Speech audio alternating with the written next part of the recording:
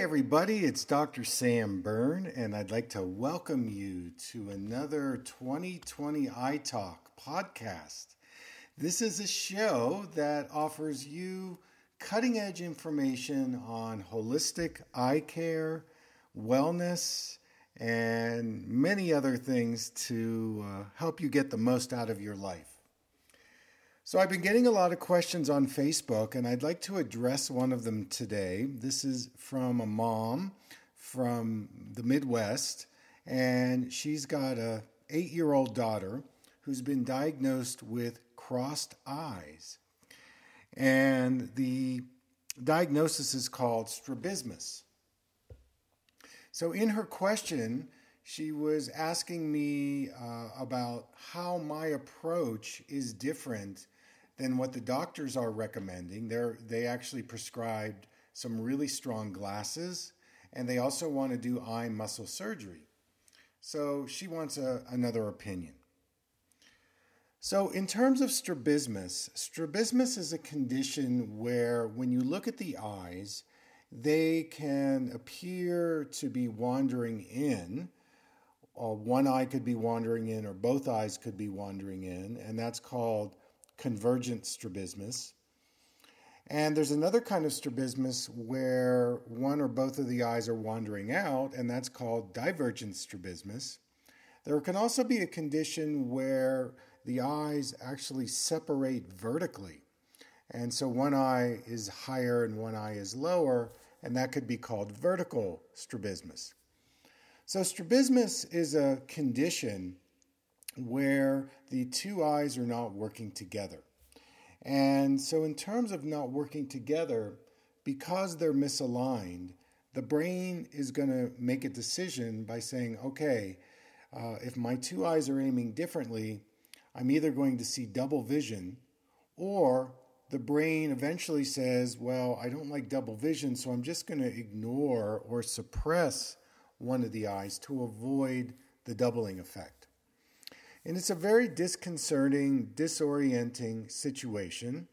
There are many reasons why people develop strabismus. If we look at the children's population, so in terms of this mom, one of the things that I've learned over the years is that our visual system and our brain are married together. They're coupled together. And in fact, in fetal development in the first trimester, the eyes actually grow out of the brain. So every tissue of the eye is really nothing more than the brain. So it's an extension of the brain. So in terms of strabismus, it's really a lack of integration in the eyes. But in my philosophy, I have found that anything that's reflected in the eyes in terms of how they're working or not working together, if there's an integration problem, that means that the hemispheres of the brain are also having difficulty with integration. And also the body sense, how we are controlling or coordinating our body, has a lack of integration as well. So even though we see the condition in the eye, it's really a whole body problem in terms of a lack of integration. Now, some reasons why people develop strabismus, especially as children, there are many developmental milestones that we go through in our early life. And actually it begins in utero. One example is if, let's say, during the prenatal period, there's a fear around miscarriages. So therefore, mom is told, well, you have to lie down, you have to get a lot of bed rest, you can't move around because we're afraid we're going to lose the child. Well, movement is really important for the fetus's development in terms of their inner ear, their vestibular system, and also their visual system. So when the fetus is floating in that dark amniotic womb, this is a place where that peripheral vision starts to get activated. So bed rest, like too much bed rest, can actually begin to lay the groundwork of developing a strabismus pattern. Another reason why strabismus can occur is based on the actual birth experience. If there's a suction vacuum extraction at birth, or forceps delivery, or breech delivery, or cesarean section, anything that's out of the ordinary in terms of the newborn coming out of the birth canal, has a very strong effect on the cranium, on the head of the newborn, because it's very soft. And that actually can lead to problems with the eye muscles and the visual fixation. So any kind of birth interference can also cause that strabismus to start to surface. Third reason it has to do with the bonding period, the early motor development and the bonding with mom and dad with their infant. Sometimes if there's a sudden illness that's very traumatic, or there isn't a lot of movement going on in the infant in terms of creeping and crawling and doing tummy time, a lack of crawling, especially because that's kind of a precursor for that bilateral integration. These are all possible reasons why the eyes don't learn to fixate and coordinate together. And so it becomes disconcerting for parents because, again, the standard level of care, if you start seeing the eyes wandering, you want to fix it immediately. And so the two approaches would be either give strong glasses, and that thought process is when you give strong glasses, it kind of forces the eyes into being as straight to look straight, but you're giving such a strong prescription that it doesn't allow for movement and exploration of the visual system. So it actually suffocates the visual development when you give really strong glasses. It doesn't work very well. And it creates a lot of distortion in a person's vision when you're giving the maximum prescription. And that prescription is actually calculated based on giving somebody eye drops. You all probably had eye drops. And what the eye drops do is it actually paralyzes the ciliary muscles of the lens of the eye. That's the focusing muscles. And so by paralyzing the focusing muscles, then the doctor calculates and measures the strongest prescription there is. And he or she gives that prescription as a maximum, and it doesn't work. It's just a very inaccurate way of really assessing an infant or toddler's visual experience. And it freezes the visual development, and it just doesn't work very well. The second option, of course, is strabismus surgery. And in the literature, the success rate is somewhere between 30 and 80%. And the success rate is actually determined by if the eyes look straight after the surgery. So cosmetically, if they look straight, the surgery is a success. But there's no thought about how well the eyes are going to function after the strabismus surgery. So if you took the metaphor of, say doing knee surgery, and you did the surgery, and after the surgery, well, the knee looks better. It doesn't work any better, but it looks better. How many people would actually go for that surgery? Nobody would. So it's the same thing with your eye muscles, because cosmetic cure doesn't translate to functional cure. And the reason why that is because the source of learning how to use your two eyes together takes place in the brain. So if you apply physical therapy to the eyes, where you include the brain and the eyes in the equation, then not only are you going to get cosmetic results, but you're going to get, more importantly, functional results. Now, I know, people will say, yeah, but I want that fixed right away. I want it done immediately. And if you want to try that, then surgery is your avenue. But you're going to end up going back for multiple surgeries. And what's more damaging is that every time you cut the muscle in the eye, you are disrupting and actually destroying the relationship between the brain and the eyes. And what that does behaviorally with a person is they're constantly having to then question themselves. in any visual decision that they're making. So their initial response in life then is always questioning themselves, because it creates a confusion in the brain-eye connection. That's why strabismus surgery doesn't work. That's why you have to do multiple surgeries. And in the end, the success rate is so low because it just doesn't hold. So in terms of the physical therapy for the eyes, which is called vision therapy, what I found that's really successful in vision therapy with children with strabismus is you have to take a two-prong approach.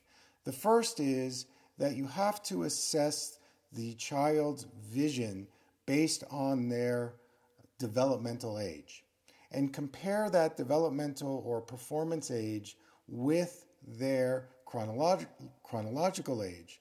So that means that there's certain milestones that every person goes through in their cycles of development, and to plug into the place where that child is in their visual motor development, and then start repatterning the eyes and the brain and the body from that place.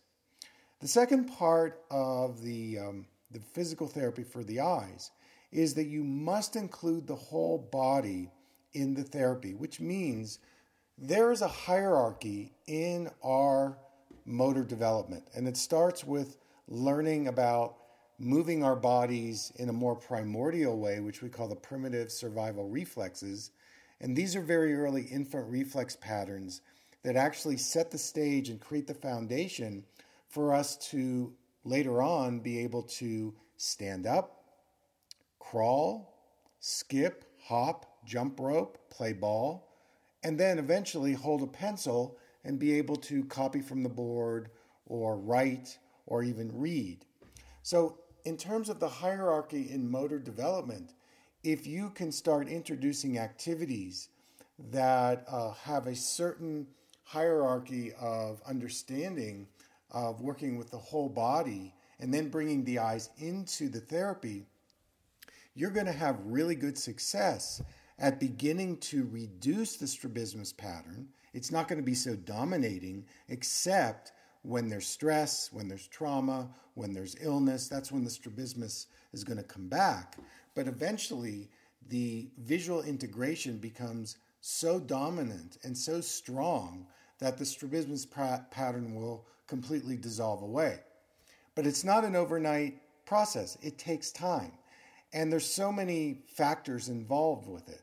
How well do the parents, how committed they are in the activities? Because, they're going to have to work with their child anywhere between 15 and 30 minutes every day for probably about 6 months. And they're also going to have to recognize that the glasses prescription, that's that really strong prescription, is unnecessary.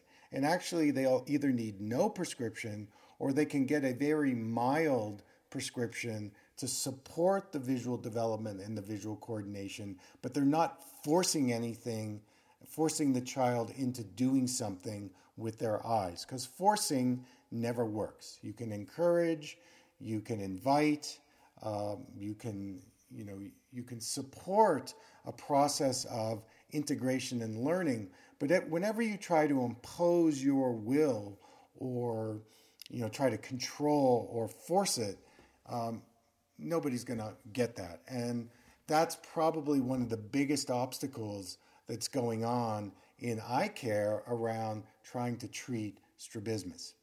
I've had great success with strabismus over the years, not only with children, but with adults as well. And there's some really outdated research that says that, after a certain age, if you don't do this eye surgery, you're either going to go blind or your eyes are going to get worse.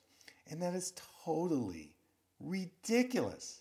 It makes no sense for even a doctor to say that, because if you actually look at the idea of neurogenesis and neuroplasticity, there is an amazing research study that just came out whereby this was an animal study, and they crushed the optic nerve And what they did was they then began adding something called BDNF. This is kind of a buzzword, brain-derived neurotrophic factor. And this is a protein that actually, when it starts to increase in the brain, it actually grows brain cells. Well, in this research where they crushed the optic nerve and they began giving BDNF, within a week, the optic nerve began to grow by 17%. And by 2 weeks, it actually regenerated 50%. So we do have the capability of healing our eyes, regenerating them, learning. And in this case with strabismus, this is nothing more than a skill set of learning how to use both eyes together. So for this mom, what I would say is seek out a holistic eye doctor who can offer you a physical therapy for your children's eyes and maybe check in with getting a reduced prescription and give it 6 months. Work with it for 6 months and you're going to find not only will the eyes straighten cosmetically, but they will also straighten from a functional point of view, and it'll have an incredible impact on your child's life in terms of her decision-making, her focusing, her understanding of herself and the world. So it's an amazing process. It's super effective. I think it's so much better than surgery. And for parents out there, seek a second opinion. You don't have to live out your doctor's diagnosis. Well, that's my show for today. I want to thank you so much for tuning in. And please follow me on Facebook and my website, drsamberne.com. And until next time, take good care. You're listening to a podcast with Dr. Sam Berne. To learn more about his seminars and workshops, visit his website, www.drsamberne.com. The Berne Method is a trademarked signature of Dr. Sam Berne for his workshops, seminars, books, and DVDs. The information presented in this podcast is in no way intended as a substitute for receiving professional medical care. The design and purpose for this podcast is to provide information for educational purposes only. Dr. Berne and his guests have no liability or responsibility to any person or entity for loss, damage, injury caused, or allegedly caused through the information, exercises, suggestions, explorations, or written responses presented in this podcast. Dr. Berne is not a medical authority and his guests are not qualified to diagnose or treat any disease or health problem. This podcast is not a substitute for medical care. Dr. Berne's information is only his personal opinion. If you have any health problem, please seek medical care for whatever condition you may have.